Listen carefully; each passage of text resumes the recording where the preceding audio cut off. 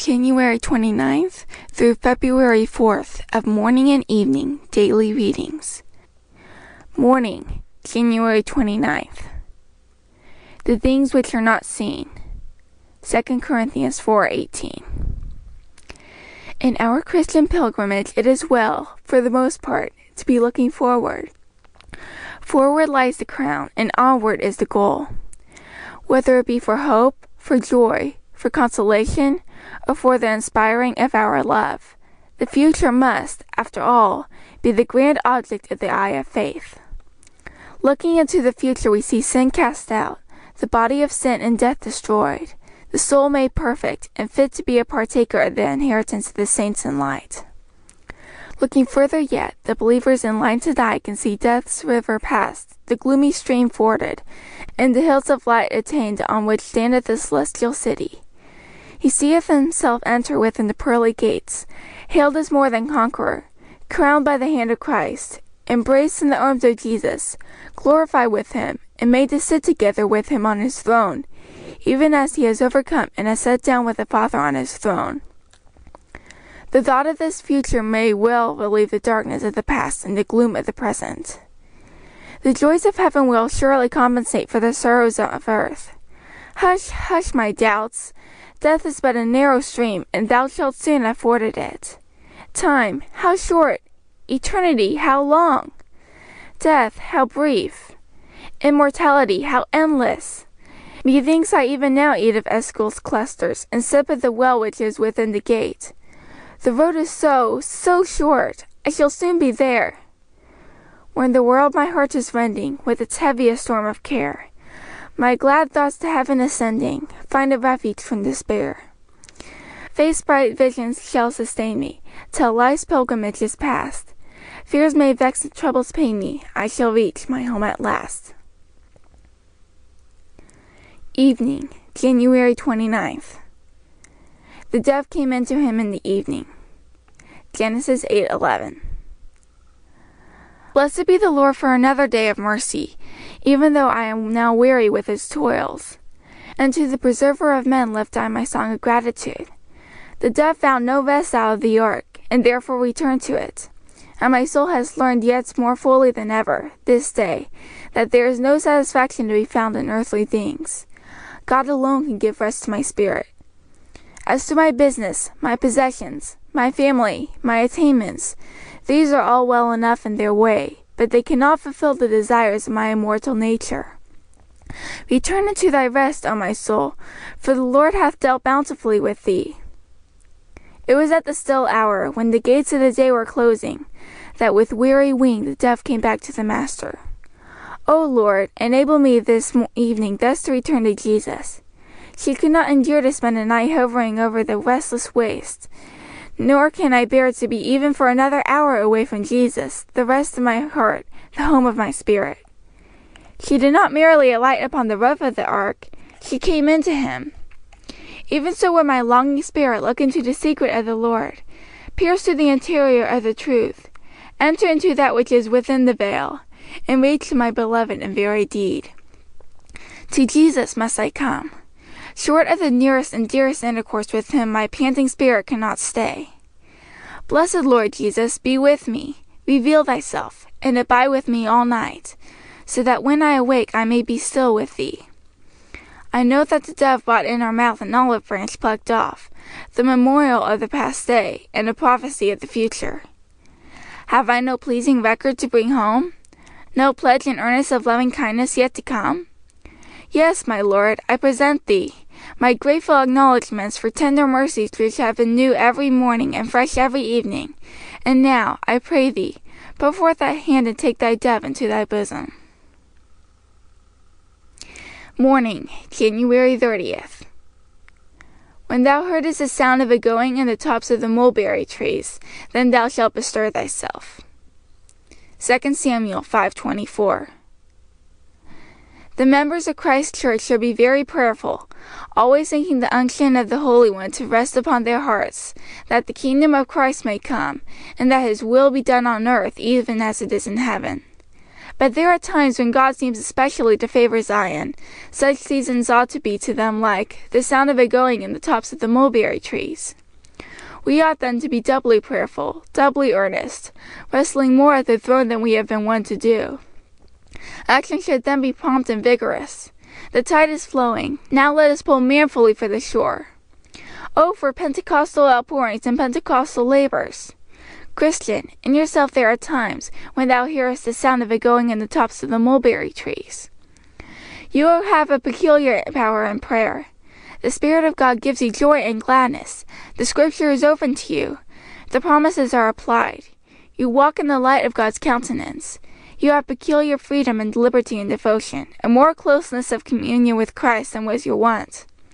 Now, at such joyous periods when you hear the sound of it going in the tops of the mulberry trees, is the time to bestir yourself.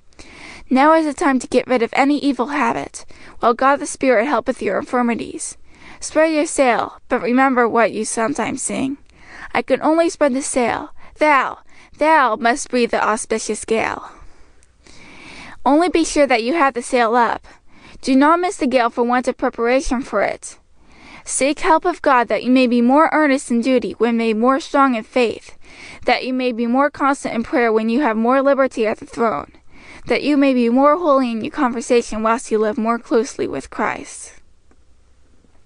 Evening, January 30th. In whom also we have obtained an inheritance. Ephesians 1:11. When Jesus gave himself for us, he gave us all the rights and privileges which went with himself, so that now, although as eternal God, he has essential rights to which no creature may venture to pretend, yet as Jesus, the mediator, the federal head of the covenant of grace, he has no heritage apart from us. All the glorious consequences of his obedience unto death are the joint riches of all who are in him, and on whose behalf he accomplished the divine will. See, he enters into glory, but not for himself alone, for it is written, whither the forerunner for us entered. Hebrews 6:20. Does he stand in the presence of God? He appears in the presence of God for us. Hebrews 9:24. Consider this, believer. You have no right in heaven in yourself. Your right lies in Christ. If you are pardoned, it is through his blood. If you are justified, it is through his righteousness. If you are sanctified, it is because he is made of God unto your sanctification. If you shall be kept from falling, it will be because you are preserved in Christ Jesus. And if you are perfected at the last, it will be because you are complete in him. Thus Jesus is magnified, for all is in him and by him.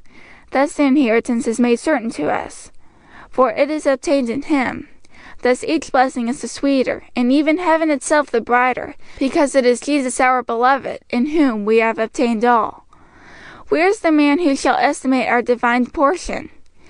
Weigh the riches of Christ in scales, and his treasure in balances, and then think to count the treasures which belong to the saints. Reach the bottom of Christ's sea of joy, and then hope to understand the bliss which God hath prepared for them that love him.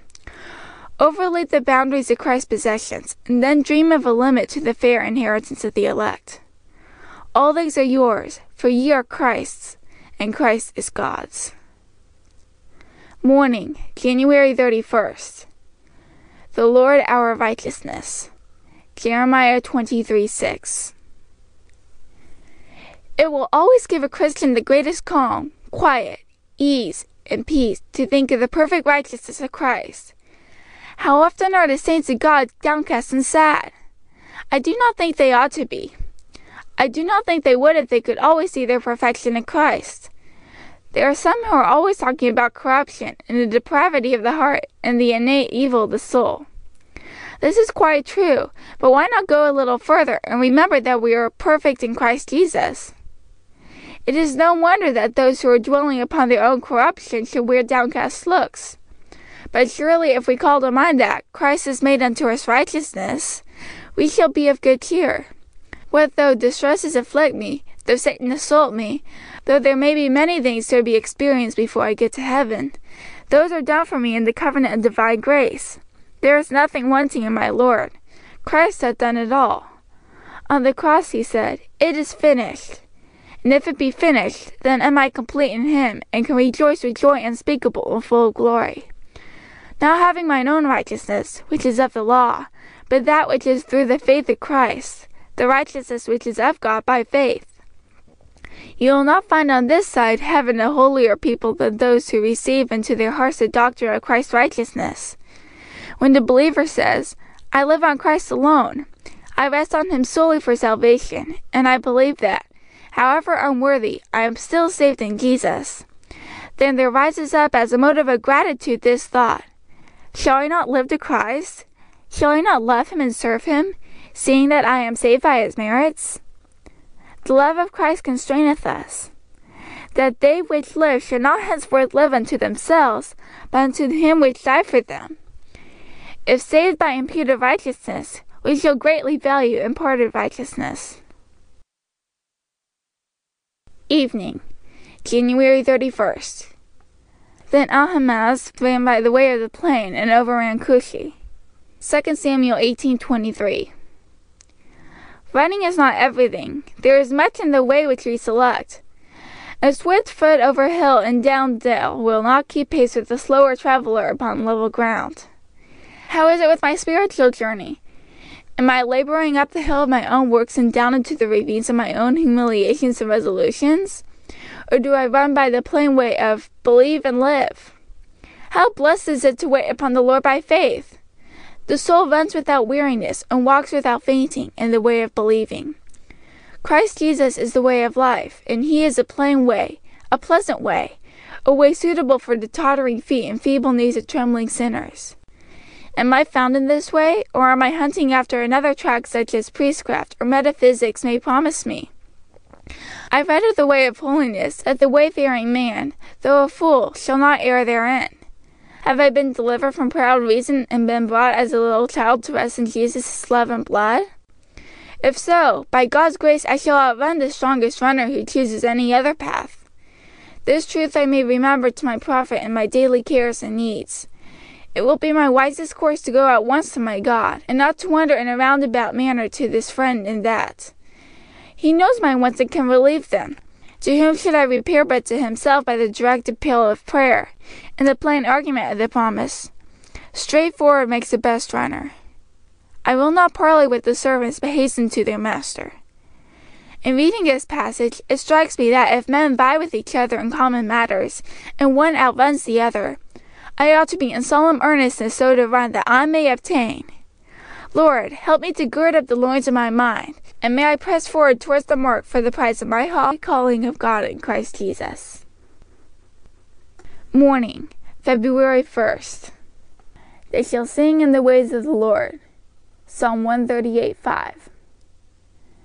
The time when Christians begin to sing in the ways of the Lord is when they first lose their burden at the foot of the cross. Not even the songs of the angels seem so sweet as the first song of rapture which gushes from the inmost soul of the forgiven child of God. You know how John Bunyan describes it. He says when poor Pilgrim lost his burden at the cross, he gave 3 great leaps and went on his way singing, Blessed cross, blessed sepulchre, blessed rather be the man that there was worth the shame for me. Believer, do you recollect the day when your fetters fell off? Do you remember the place when Jesus met you and said, I have loved thee with an everlasting love. I have blotted out as a cloud thy transgressions, and as a thick cloud thy sins. They shall not be mentioned against thee any more forever. Oh, what a sweet season is that when Jesus takes away the pain of sin. When the Lord first pardoned my sin, I was so joyous that I could scarce refrain from dancing. I thought on my road home from the house where I had been set at liberty, that I must tell the stones in the street the story of my deliverance. So full was my soul of joy that I wanted to tell every snowflake that was falling from heaven of the wondrous love of Jesus, who had blotted out the sins of one of the chief of rebels. But it is not only at the commencement of the Christian life that believers have reason for song. As long as they live, they discover cause to sing in the ways of the Lord, and their experience of his constant loving kindness leads them to say, I will bless the Lord at all times. His praise shall continually be in my mouth. See to it, brother, that thou magnifiest the Lord this day. Long as we tread this desert land, new mercies shall new songs demand. Evening, February 1st. Thy love to me was wonderful. 2 Samuel 1:26. Come, dear readers, let each one of us speak for himself of the wonderful love, not of Jonathan, but of Jesus. We will not relate what we have been told, but the things which we have tasted and handled of the love of Christ. Thy love to me, O Jesus, was wonderful when I was a stranger wandering far from thee, fulfilling the desires of the flesh and of the mind. Thy love restrained me from committing the sin which was unto death, and withheld me from self-destruction.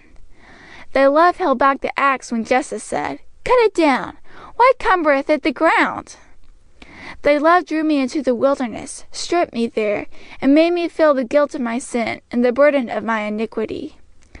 Thy love spake thus comfortably to me when I was sore dismayed. Come unto me, and I will give thee rest. Oh, how matchless thy love, when, in a moment, thou didst wash my sins away, and make my polluted soul, which was crimson with the blood of my nativity, and black with the grime of my transgressions, to be white as the driven snow, and pure as the finest wool. How thou didst commend thy love when thou didst whisper in my ears, I am thine, and thou art mine. Kind were those accents when thou saidst, The Father himself loveth you. And sweet the moments, passing sweet, when thou declaredst to me, The love of the Spirit. Never shall my soul forget those chambers of fellowship where thou hast unveiled thyself to me. Had Moses his cleft in the rock, where he saw the train, the back parts of his God? We, too, have had our clefts in the rock, where we have seen the full splendors of the Godhead in the person of Christ. Did David remember the tracks of the wild goat, the land of Jordan and the Hermonites? We, too, can remember spots to memory dear, equal to these in blessedness. Precious Lord Jesus, give us a fresh draught of thy wondrous love to begin the month with. Amen. Morning, February 2nd. Without the shedding of blood is no remission. Hebrews 9:22. This is the voice of unalterable truth. And none of the Jewish ceremonies were sins, even typically, removed without bloodshedding. In no case, by no means can sin be pardoned without atonement. It is clear then that there is no hope for me out of Christ, for there is no other bloodshedding which is worth a thought as an atonement for sin. Am I, then, believing in him? Is the blood of this atonement truly applied to my soul? All men are on a level as to their need of him. If we be never so moral, generous, amiable, or patriotic, the rule will not be altered to make an exception for us. Sin will yield to nothing less potent than the blood of him whom God has set forth as a propitiation. What a blessing that there is one way of pardon! Why should we seek another? Persons of merely formal religion cannot understand how we can rejoice that all our sins are forgiven us for Christ's sake. Their works and prayers and ceremonies give them very poor comfort, and well may they be uneasy, for they are neglecting the one great salvation, and endeavoring to get remission without blood. My soul, sit down, and behold the justice of God is bound to punish sin. See that punishment all executed upon thy Lord Jesus, and fall down in humble joy, and kiss the dear feet of him whose blood has made atonement for thee. It is in vain when conscience is aroused to fly to feelings and evidences for comfort. This is a habit which we learned in the Egypt of illegal bondage. The only restorative for a guilty conscience is the light of Jesus suffering on the cross. The blood is the life thereof, says the Levitical law, and let us rest assured that it is the life of faith and joy and every other holy grace. Oh, how sweet to view the flowing of my Saviour's precious blood, with divine assurance knowing he has made my peace with God. Evening, February 2nd. And these are ancient things. 1 Chronicles 4:22. Yet not so ancient as those precious things which are the delight of our souls. Let us for a moment recount them, telling them over as misers count their gold. The sovereign choice of the Father, by which he elected us unto eternal life, or ever the earth was, is a matter of vast antiquity, since no date can be conceived for it by the mind of man. We were chosen from before the foundations of the world. Everlasting love with a choice, for it was not a bare act of divine will by which we were set apart, but the divine affections were concerned. The Father loved us, and from the beginning. Here is a thing for daily contemplation. The eternal purpose is to redeem us from our foreseen ruin, to cleanse and sanctify us, and at last to glorify us, was of infinite antiquity, and runs side by side with the immutable love and absolute sovereignty. The covenant is always described as being everlasting, and Jesus, the second party in it, had his goings forth of old. He struck his hands in sacred suretyship long ere the first of the stars began to shine, and it was in him that the elect were ordained unto eternal life.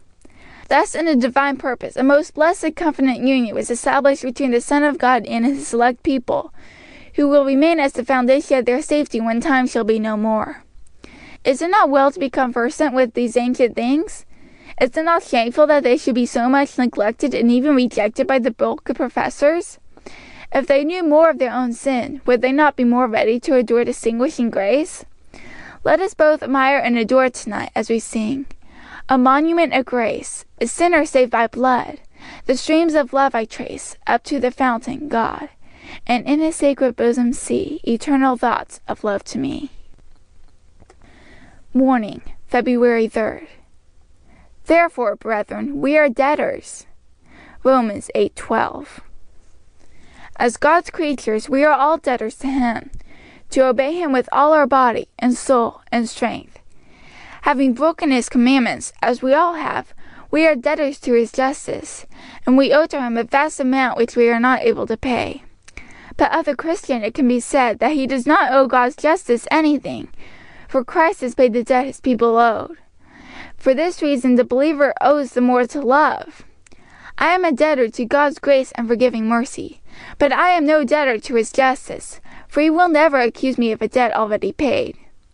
Christ said, "It is finished," and by that he meant that whatever his people had owed was wiped away forever from the book of remembrance. Christ, to the uttermost, has satisfied divine justice. The account is settled, the handwriting is nailed to the cross, the receipt is given, and we are debtors to God's justice no longer. But then, because we are not debtors to our Lord in that sense, we become 10 times more debtors to God than we should have been otherwise. Christian, pause and ponder for a moment. What a debtor thou art to divine sovereignty! How much thou owest his disinterested love, for he gave his own Son that he might die for thee. Consider how much you owe to his forgiving grace, that after 10,000 affronts he loves you as infinitely as ever. Consider what you owe to his power, how he has raised you from your death and sin, how he has preserved your spiritual life, how he has kept you from falling, and how, though 1,000 enemies have beset your path, you have been able to hold on your way. Consider what you owe to his immutability. Though you have changed 1,000 times, he has not changed once. Thou art as deep in debt as thou canst be to every attribute of God. To God thou owest thyself, and all thou hast. Yield thyself as a living sacrifice. It is but thy reasonable service. Evening, February 3rd. Tell me where thou feedest, where thou makest thy flock to rest at noon. Song of Solomon 1:7. These words express the desire of the believer after Christ, and his longing for present communion with him.